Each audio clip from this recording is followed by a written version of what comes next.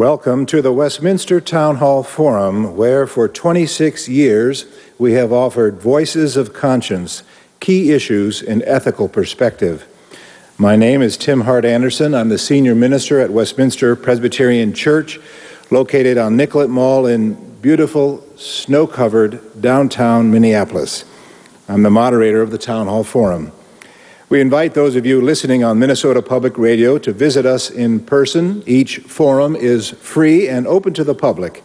Information on our spring season, our so-called spring season, can be found online at ewestminster.org. It's now my pleasure to introduce the first speaker in our current series.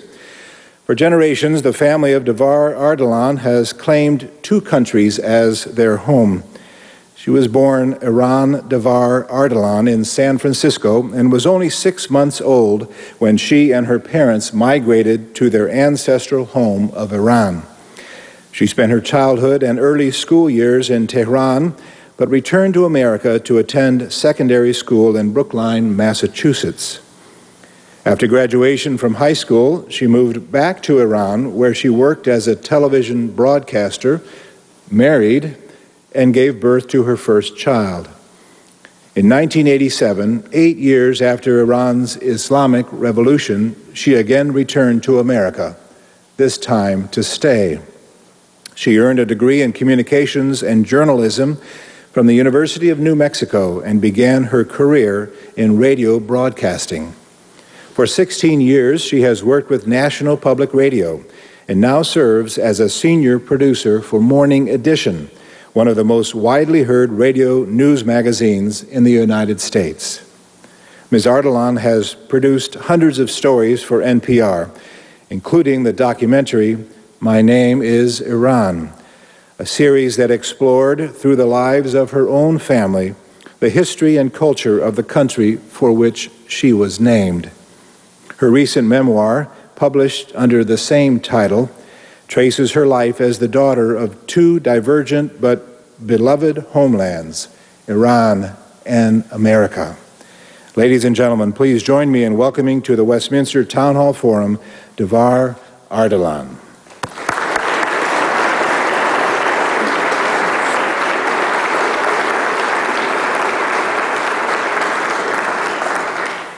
Thank you to Pastor Tim Hart Anderson, to the Westminster Town Hall Forum, to the people of Minnesota, and to the public radio community for this tremendous honor to speak before you today. I'd like to share with you the story of Iran, the woman, and Iran, the nation, as it has presented itself to me. Let me take you back to October of 2003, when it was announced that an Iranian human rights lawyer named Shireen Ebadi was the winner of the Nobel Peace Prize. That day marked yet another turning point in my life. An Iranian professor of political science noted in an email that throughout Iran's modern history, the question of law, the relationship between secular and religious law, and the concerns about due process have been the main preoccupation of many lawyers, judges, and law professors in Iran. Nobel laureate Shireen Ebadi, the scholar noted, is only the latest fruit from a big tree with deep roots in modern Iranian history, starting with Ali Akbar Davar. Ali Akbar Davar was my great-grandfather, Iran's Minister of Justice in 1927. The professor noted that someone should write a book, From Davar to Ebadi, Iran's Search for a Lawful Society. I took this idea to my editors at American Radio Works, Minnesota Public Radio, and NPR, and they were immediately sold on the idea. Together with Iranian-American scholar Rasul Nafisi, we began the research for the radio documentary. Rasul went to Iran and interviewed lawyers, moderate clerics, and visited Iran's Islamic courts. And I went to Oslo to cover the Nobel Peace Prize awarded to Shireen Ebadi and interview other noted Iranian human rights activists.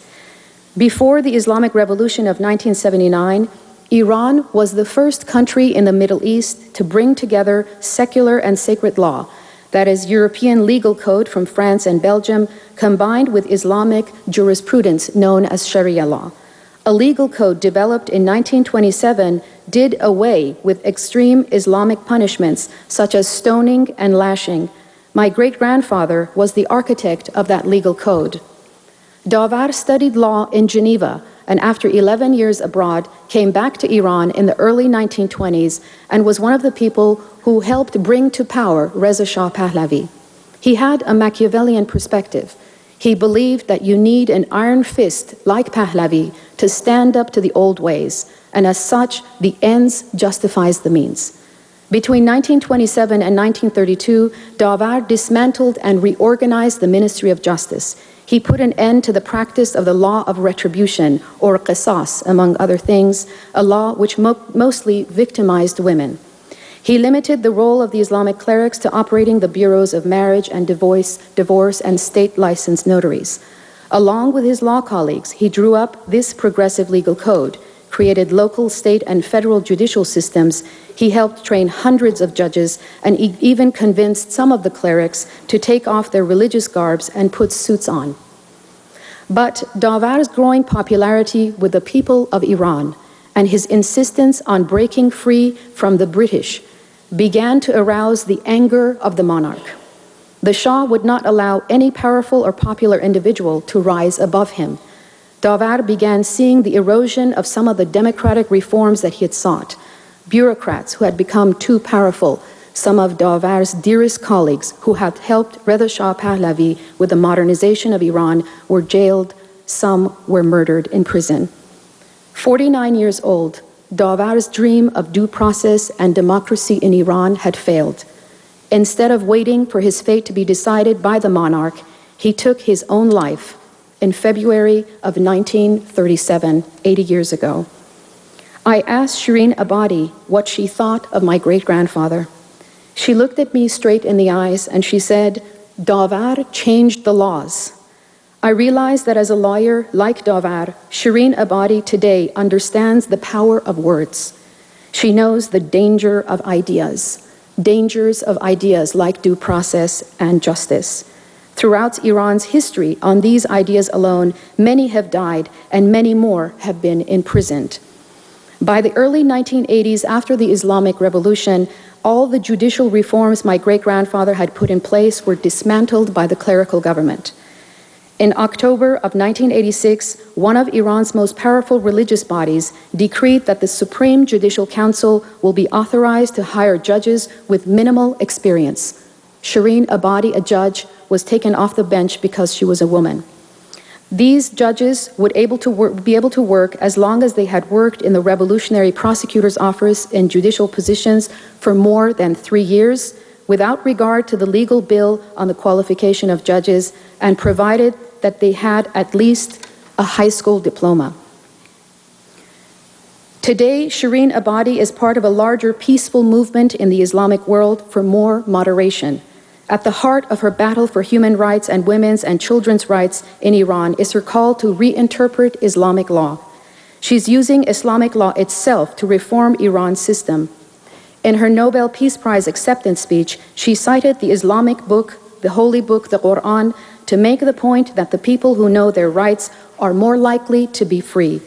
Islam, she says, is a religion where the first divine address to its prophet begins with the command to read. The Quran swears by the pen and what is written. Such an address cannot be in conflict with awareness, knowledge, wisdom, freedom of opinion and expression, and cultural pluralism, Ebadi says. If human rights are not manifested in codified laws, she says, then human beings will be left with no choice but to stage rebellion against tyranny and oppression. Robin Wright of the Washington Post, who has covered Iran for 3 decades, says Shireen Ebadi is part of a larger movement in the Islamic world. The 50-plus nations of the Islamic world are beginning to go through their reformation, and that means reinterpreting Islam to allow for multiple interpretations so that there is not just one set of ideas, one true path that directs all Muslims. And this is a process that is going to be very difficult, very traumatic, and even tumultuous in the Islamic world. After Oslo, as I sat in the nation's capital in my office at NPR, searching for a title for the radio documentary, I turned to Deborah George, my editor, and said, "You know, my first name is actually Iran." It was then that Deborah insisted that be the title of the radio stories. I too realized that I should no longer hide my full identity, veil it from my American colleagues, friends, and live in two separate worlds. It all came together at that moment. The country of Iran had been declared part of the axis of evil. I felt empowered that the axis of evil label had been an unfair generalization. I am Iran, yet I am not evil. There was much more to both the country of Iran and the woman. Iran has over 2,500 years of rich history, art, architecture, poetry, both mythical and historic, all of a part of my life and my identity. So when I sat down to write the book, I knew I had to write about the rich cultures that had cultivated me as a woman. I knew I had to write about the Shahnameh, the great Arthurian-like chronicle of Iran's pre-Islamic history. The poet Ferdowsi played a significant role in my family's life and psyche. You see, my American grandmother, Helen Jeffries of Boise, Idaho, was romanced by her Rudolph Valentino. His name was Abul Qasim Bakhtiar, through the stories of the Shahnameh. It happened, of all places, in Harlem, New York in 1927. My grandmother Helen was a nurse at Harlem Hospital, and my grandfather Abul Qasim was a physician. He was 33 years her senior. Abul Qasim said to Helen, "Yours can be a crusade of public health in the country of Iran. Think of all the people you can help by coming back with me." And they did. The two went back to Iran in 1931 and opened one of the first hospitals. By 1938, Helen and Abul had 7 children while maintaining the hospital. Helen recalled that every time she fixed up the living room, Abul would bring a cadaver home to study it. The Islamic clerics did not allow for cadavers to be studied on. Later, in 1949, as part of President Truman's Point 4 mission to Iran, Helen gave selflessly of herself to the villagers of Iran. She went through the distant villages teaching healthcare and the importance of young women learning about prenatal care.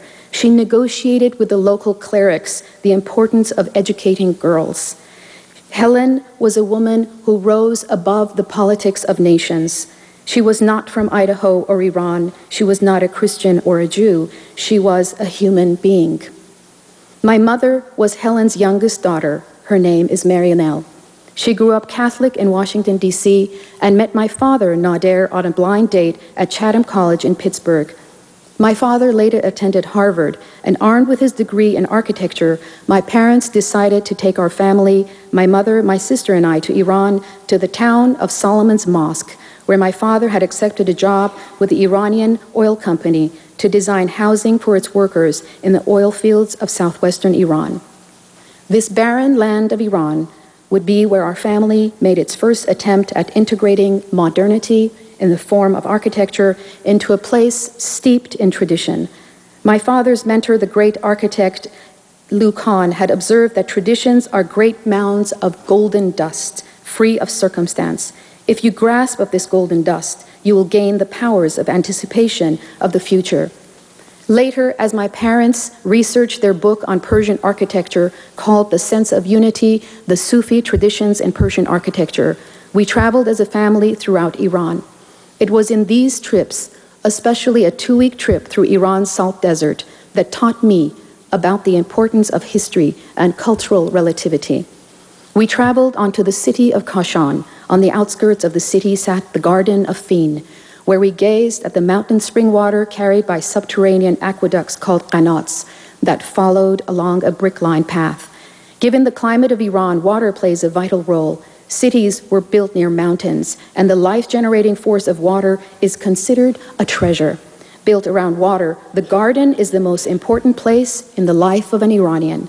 If someone does not have his or own garden, they must at least have a garden carpet inside the home to take place of the missing garden, and a courtyard outside with a small pool or fountain of water. One section of The Sense of Unity explores how a garden reflects a sense of place. A sense of place, as my parents defined it, consists of 2 elements, a container and what it contains. The container, meaning what surrounds, was in the city of Kashan, the wall that surrounds the gardens. Inside the wall is the contained, the inner space, where trees and flowers are laid out in geometric compartments, fed by these waterways that flow along the same grid. In the middle is a pavilion, which is often open on all sides to the garden. The sense of joy and wonder of a beautiful Persian garden engulfs the senses by being first hidden, then revealed, and through the use of numbers, geometry, color, and substance. But soon, this sense of unity was shattered. My grandfather Abul Qasim died, and then my grandmother Helen died. My parents divorced, and then came the 1979 Islamic Revolution that changed the course of history, all this happening within a 5-year period. A cataclysmic event, the modern world's first theocracy.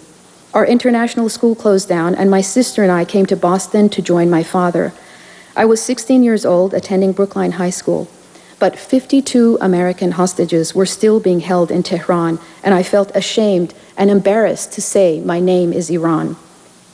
I decided to drop my first name and go by Davar or Davar, and it was here when I had my own identity crisis. Where do I belong? Am I Iranian? Am I American? Am I Muslim? And then I came upon a poem by a Persian poet, Rumi, the great mystic. The poem says, "What is to be done, O Muslims? For I do not recognize myself. I am neither Christian, nor Jew, nor Zoroastrian, nor Muslim. I am not of the East, nor of the West, nor of the land, nor of the sea. I am not of nature's mint, nor of the circling heavens. I am not of India, nor of China, nor of Bulgaria, nor of Spain. I am not of the kingdom of Iraq, nor of the country of Khorasan. My place is the placeless. My trace is the traceless. It is neither body nor soul, for I belong to the soul of the beloved. I have put duality away. I have seen that the two worlds are one. One I seek, one I know, one I see, one I call. Longing to find a part of me that I had lost, I agreed to return to the Islamic Republic of Iran. I wore the veil, left the Western world, and flew back to revolutionary Iran to be with my mother. I went back to Iran, where my mother and brother still lived, and agreed to an arranged marriage. A year later, I was selected as a newscaster for the Islamic Republic of Iran, wearing the veil, and I submitted to the Islamic dream I was hoping to create for myself. I learned about Muslim icons such as Fatima, the daughter of the Prophet, and Khadija, the Prophet's wife, who was a successful businesswoman. But soon, I saw hypocrisy surrounding my Islamic dream. Drug addiction was high, especially to heroin, and it affected those very close to me. Prostitution was high, marriages were falling apart, and on the occasion of Women's Day in 1986, I was invited to meet the Ayatollah Khomeini. He said to us, on this day, do as Fatima did, the daughter of the Prophet. She always spoke out against the injustices of her times. I felt that perhaps now I could quietly begin to question this Islamic dream. Because life was not blissful, my spiritual center was constantly shifting, and I sensed the superficiality of the Islamic dream. I was able to convince my husband to come back to America so I could continue my education, and it was in New Mexico that I got my journalism degree and began my journey in public radio, and later made it to NPR in Washington. Throughout the past 14 years at NPR, I have helped produce significant series on Iran, along with my colleague Jackie Leiden. Given that I do not have my divorce according to Iran's Sharia law, I have not traveled back to Iran, but since 1993, I have helped my NPR colleagues tell the story of Iran stateside. It was surreal. As a producer, I logged all the tape and took each voice in, as if it were wool dyed in brilliant colors, and together with Jackie began weaving them into a larger tapestry. I could not see the faces of the women Jackie interviewed, but I heard their voices and the ambient sounds of Iran. I saw before me the scenes of places I had visited as a child, hammer pounding on copper trays. Yes, we are in the bazaar. And there is the sound of the designer etching, and here is the shrine and the sound of people in prostration and prayer. Allahu Akbar. I could see the motion of their hands, and there are the huge wooden doors opening up to a caravanserai where rugs were piled high. I had the rhythm, and I was in ecstasy. My edit booth became the courtyard in which I sat, surrounded by women, traditional and modern, young and old, religious and secular, debating the fundamental questions of life, loss, and liberty. Strewn across the edit booth were yards of analog tape, each labeled to correspond with a voice, a thought, a moment in time. And then each voice began to echo like a shadow from my own past. Each tale was like a metaphor for the dynamic patterns in the life of this Iran. My colleagues at NPR report from Iran regularly. Today, with a hardline president like Mahmoud Ahmadinejad at the helm, there are signs that for many religious and secular women, the experiment has failed to create the society they had hoped for. In December 2003, I went to Oslo and I covered the Nobel Peace Prize. This summer, Shireen Ebadi and other women's rights activists have led a campaign to collect 1 million signatures from Iranian women and men calling for a change to Iran's discriminatory laws. The laws will not change overnight, but politically active women right now, today, are using nonviolent means in their silent protest for change in Iran. But these activists are only making incremental changes, and that has been frustrating for those who want to see tangible change in Iran fast. There are those who believe Iran will only change with strong international pressure, and there are those who insist regime change is the only solution. Shireen Ebadi, who has remained in Iran by choice, says support the efforts of Iran's Islamic reformers. The people of Iran have been facing continuous challenges of reconciling tradition and modernity for over 100 years, Ebadi says. Iranians should finally be allowed to have a part in choosing their own destiny. Feminism in Iran sounds like an impossible contradiction, but Iranian women are among the most active reformers in the Muslim world. They're pushing the interpretation of Islamic law in ways that modernize the treatment of women. The debate over religion and modernity in the Muslim world will continue for decades to come. But Iran, the birthplace of the first modern theocracy, might very well be preparing for a future Islamic reformation. Thank you.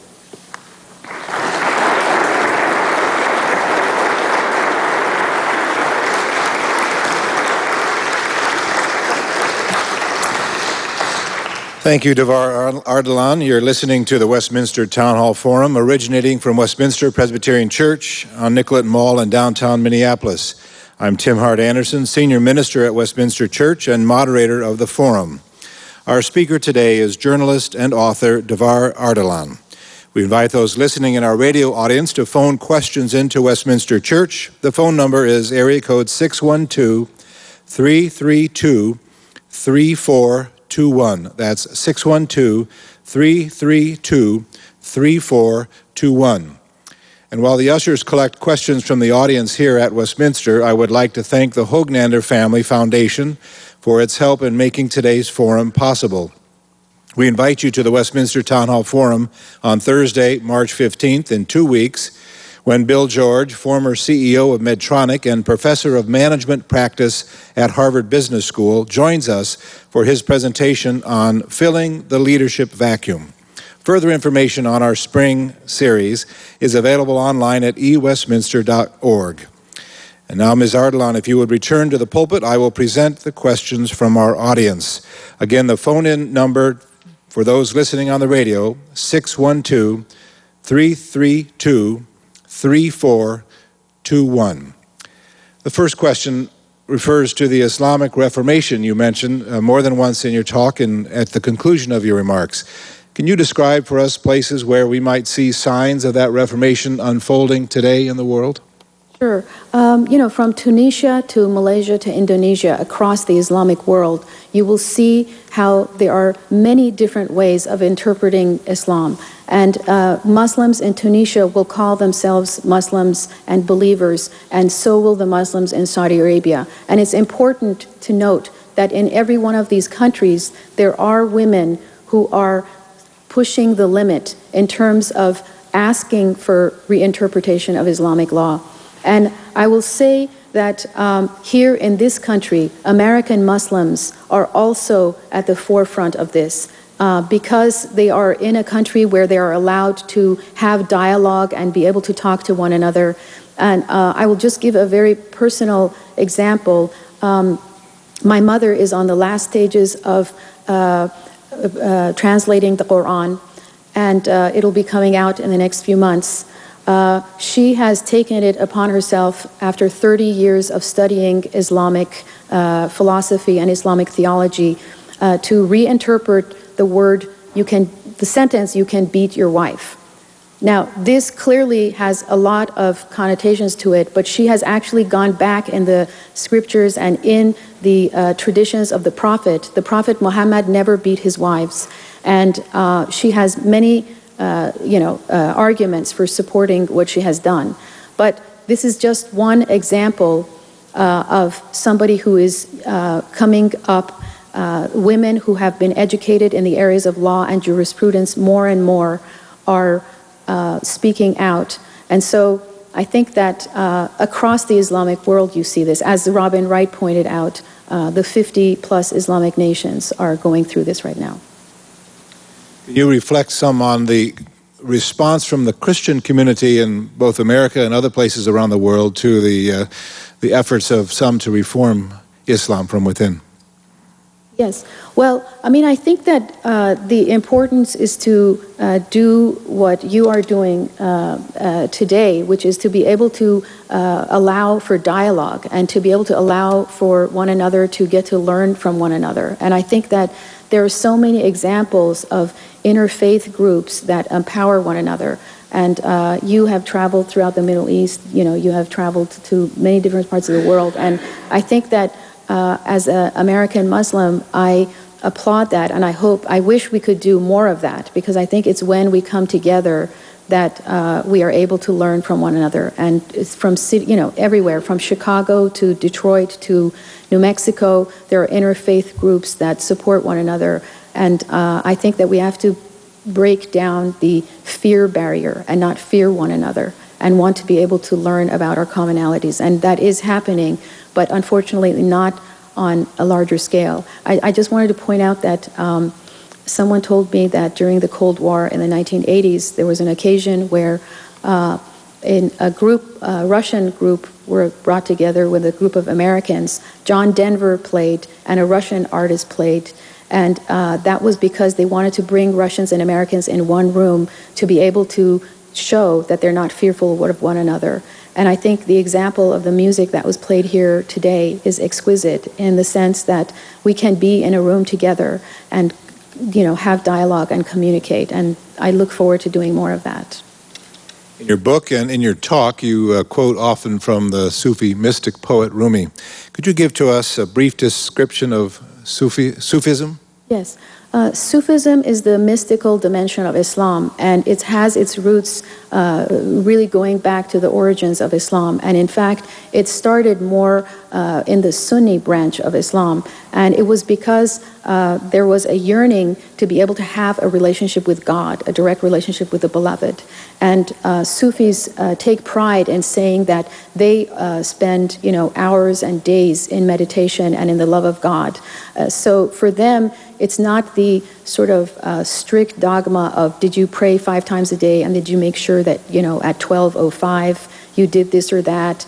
It's more about the relationship between yourself and God. And it's a lifelong quest where you are in search of that relationship with God. And I think that I'm currently very blessed to be living with a Catholic, a devout Catholic, and he is very much on the same spiritual path. I mean, and I think that's why I go to church with him and find tremendous amount of solace in listening to the prayers and being able to come home and discuss how much God means to us in our lives and how much that has given us our center and, a reason for living is because we know that we want to have God in our lives and for God to give us grace and blessings. Question about the typical or average Iranian in Iran. What is most influential for them in their worldview? Their nationality as an Iranian, their religion as a Muslim, or their clan or family relationships? Sure. I think that in the last 30 years with the experiment of the theocracy, there was perhaps a great yearning by the leaders, the clerical leaders, to change Iran to become a country, as an Islamic country, where the young generation all followed all the tenets of the faith and, would become the future revolutionaries. And that's not what we're seeing. 65% of Iranians are under the age of 30, and they very much are yearning for a civil society, for a voice. And my colleague Rasul Nafisi, who traveled to Iran and travels many times to Iran, has coined a term, internal exile. And many Iranians live in Iran in internal exile, away from the edicts of the government. They have their own life where they enjoy satellite radio and, very westernized style of living. And when they come out in public, they wear the scarf. I think that what you're seeing is that, and it has reflected itself in the last 30 years of Iranian psyche, is that whenever there is strong international pressure, and in the terms of the clerical establishment bullying from the US, then immediately there is a sense of national pride that we all have to come together. We're Iranians. We can't allow America to bully us. And this goes back to centuries of domination, of foreign domination on Iran. I mean, they're the British, they're the Russians. And so you have to understand that when you put it in terms of the context of history, that Iranians are it's very important for them not to be bullied from the outside. And so when it becomes, in that light, they become very nationalistic and, stand up for their sort of the national integrity of their country. But when they are allowed to be on their own and to explore on their own, they are very much hungry and thirsty for knowledge. There are not enough universities for all these young people to go to, and that is why we have the unfortunate statistics of 695% rise in prostitution. The number of young people who are addicted to heroin is at a crisis point. And this is all because all these young people don't have enough to do. And it's a very unfortunate situation for them. So it's also that the economic situation is very difficult right now. So it's not as though people have time to think about sort of their future or their government, their form of government. Some of them are just trying to make ends meet every day. How have recent events in Iraq, the war in Iraq, and especially the country's national elections, affected any desires or possibilities for reforms in Iran, its neighbor? Well, when Rasul went to Iran in 2003, the first taxi he got into, the cab driver says, "When is Bush coming?" And this was before Iraq, because Iranians thought that they would be first, that that America had plans to have military action against Iran because of the nuclear threat and everything. And so now with the experiment that has happened in Iraq, it's for many Iranians, that is the last thing they want, is for America to invade them. And so Shireen Ebadi will be the first person to tell you that her efforts for reform have been have become much more difficult since the tremendous amount of pressure that has come to the country of Iran from the outside, because the clerical establishment is very suspicious of people like her and other reformists. And so it has actually diminished her role and her abilities in her reform movement. You speculate on several possible steps U.S. Politicians, either in the current administration or in Congress, could do to facilitate Iranian reform. Would it involve trade or foreign policy changes? What else could we do to move along our politicians in encouraging a constructive position toward Iran? Sure.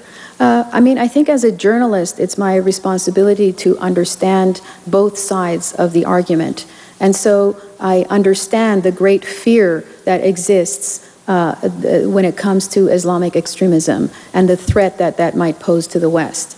And so, but when I sort of listen and talk to, and on NPR, we've had many different U.S. policymakers.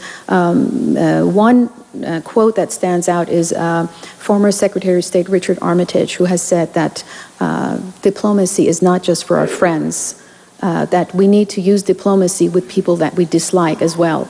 And in fact, there is now a chorus of voices from former State Department officials and former Middle East analysts who have come out and talked about the need to be able to have dialogue, that perhaps 30 years of containment and threats of military action have not changed the Iranian government. And again, it's important to listen to the voices from inside Iran that are trying to bring about change, and they're saying that that does not help. This kind of containment and pressure has not helped them in their cause for reform. And so I think it's very difficult to say what the top 3 steps are, but I think that it's important at some point to consider communicating and having dialogue. Memory of the American embassy hostage crisis in Tehran is still vivid for many Americans, although it happened now nearly 30 years ago.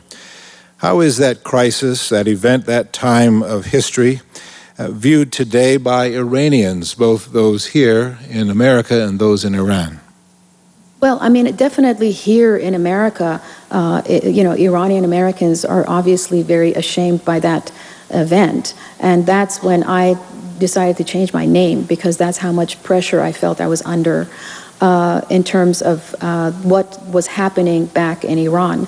But I think that inside Iran, there are, again, the new generation who are tired of rhetoric, who are tired of the posters of martyrs, because, of course, we respect the million people who died in the Iran-Iraq war. But there are people who want to move on and be able to have, a civil society and a life, and to be able to share in their future and to embrace their history. And I think that they would like to look beyond the hostage crisis and be able to, and are very much looking forward to a new day where there is dialogue. My colleagues who have gone to Iran from NPR, every single one of them say that every Iranian they met who was not in the government loves Americans and would want to come here. But it is those, officials in the government who very much have say right now, clearly, who are, against the great Satan, as they call it. So it's just important to understand that the people of Iran don't feel that way. Is it true that recent elections in Iran have brought more liberal politicians into positions of power in that country? Do you see that trend continuing? And will women be part of this movement? Well, it's very difficult to tell. I think that the women's movement is something that will not remain invisible, because it is very active, it is very prominent, and there are women who are now have been put on trial because of this very activity, the campaign, the 1 million campaign signature.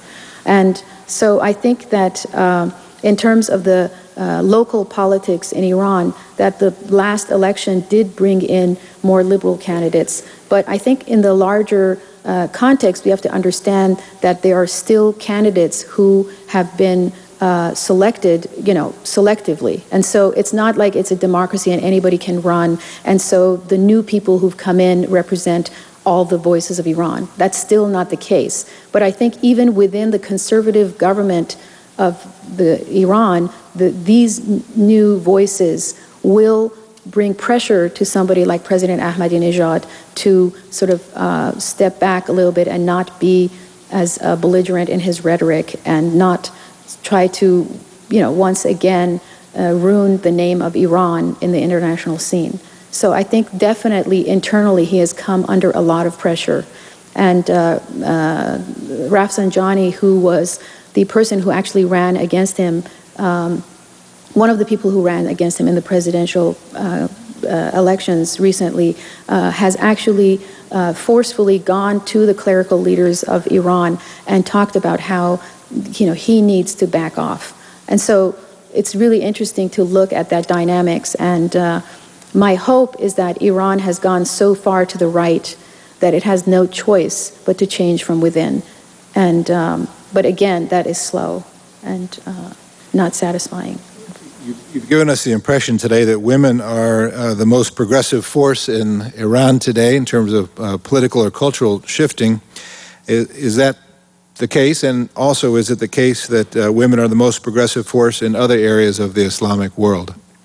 I am the spiritual sister of the first woman who was stoned after the Islamic Republic.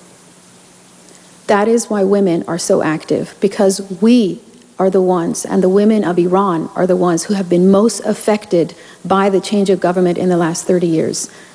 And they are also the ones who are most affected throughout the world in terms of Islamic law that is discriminatory against women.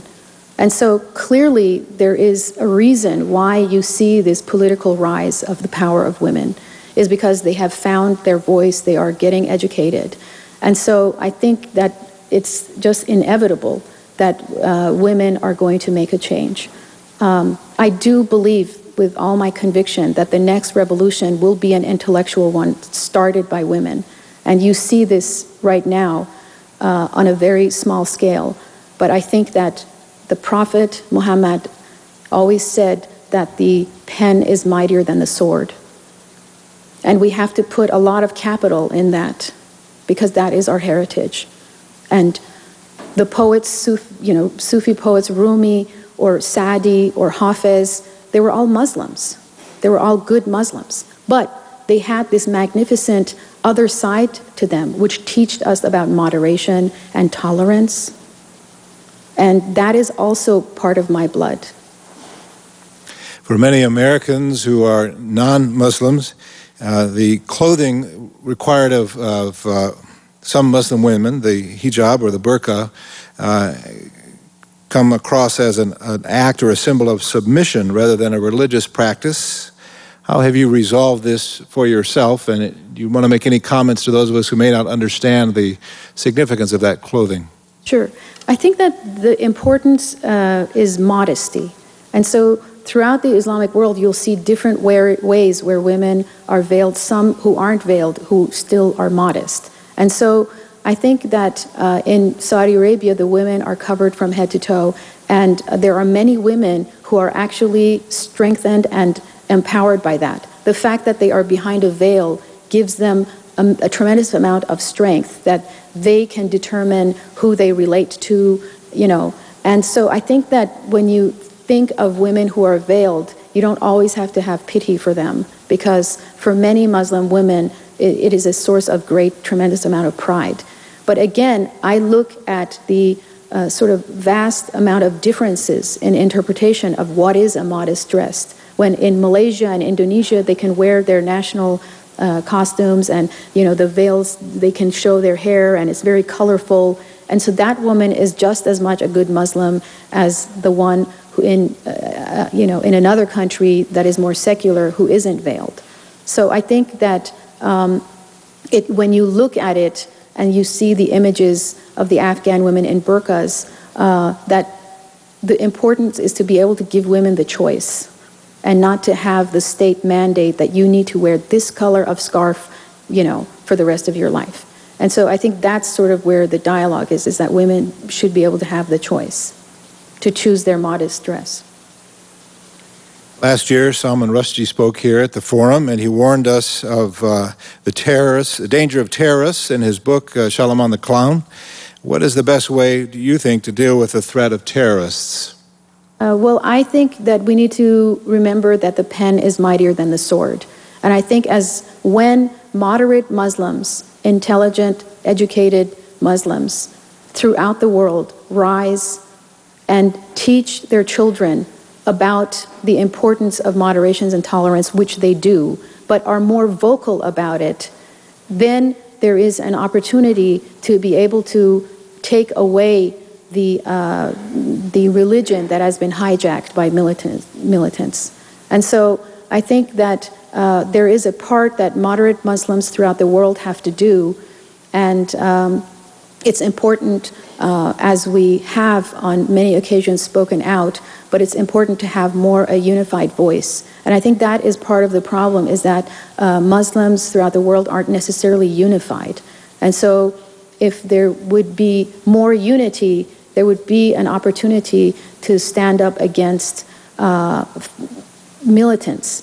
And it's important for you to know that there are clerics in Iran who have issued fatwas against suicide bombing, who have condemned it, who have said that it is wrong, that it is un-Islamic, that the people who do that will go to hell. And so we don't hear enough of those edicts, but they are out there. And I think there need to be more that are vocal, so that as a Muslim community, we can show that our intellect and the pen is more powerful. Minnesotans love to read, and there are hundreds of book clubs around the Twin Cities, and the book Reading Lolita in Tehran has been a popular one in local book clubs. That book frames for us a particular perspective of intellectual activity in Iran. Is there really a lot of secret study going on as described in the book in Iran? Sure.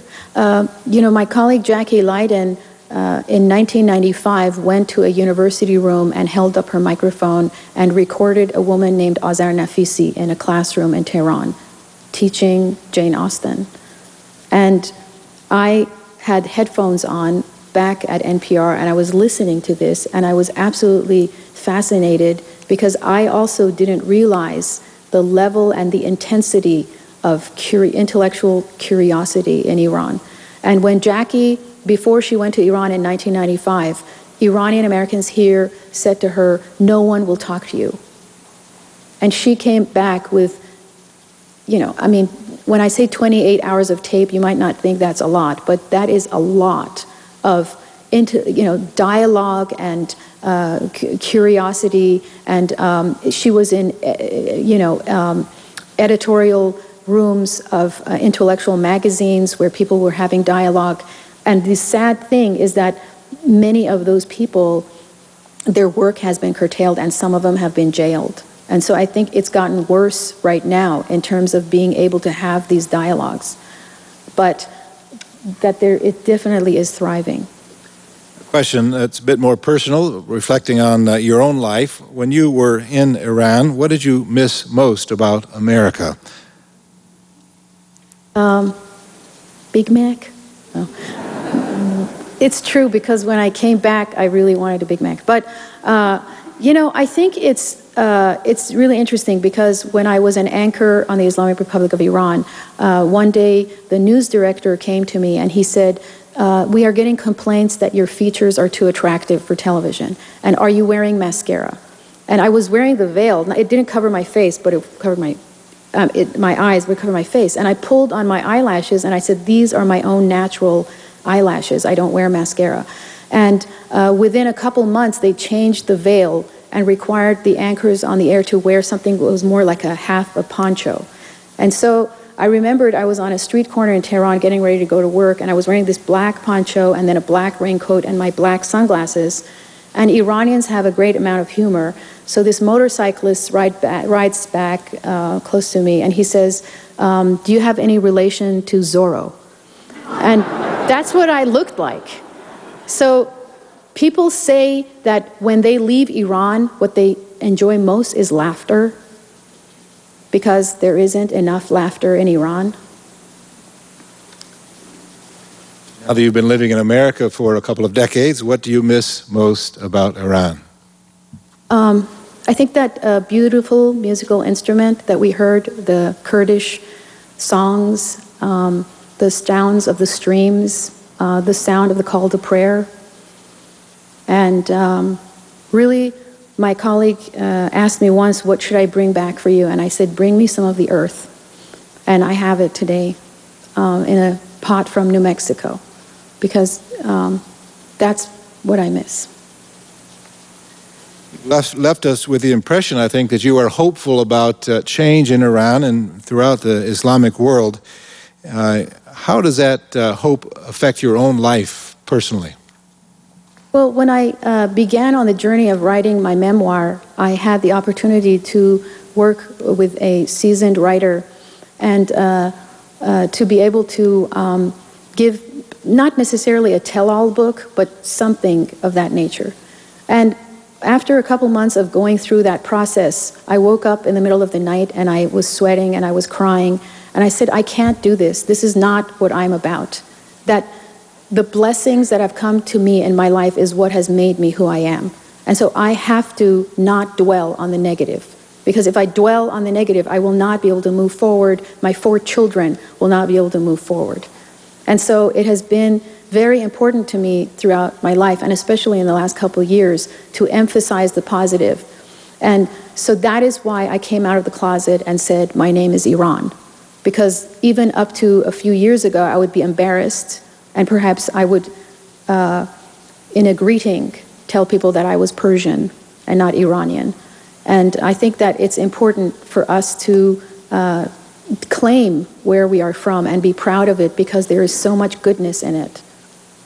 In that same vein, how do you intend to pass on your love for your Iranian past to your children? Sure. Well, I mean, I think, all Americans of bicultural ancestry have this same dilemma of how do you do this at home and how do you balance. And I've been very lucky. My son, who's 22 years old, has on his own fasted during the month of Ramadan, and he places several Qurans next to his bed and he reads it because it gives him a sort of spiritual pride. My daughter, who's 17, is a fabulous Persian cook. And so it's sort of just making sure that those important elements of life, which is faith in God, importance of family unity, integrity for your own cultural heritage, very similar things to what Americans respect and wish for their own families, that you try to do that as much as possible on any given day or month or week. Thank you, Devar Ardalan.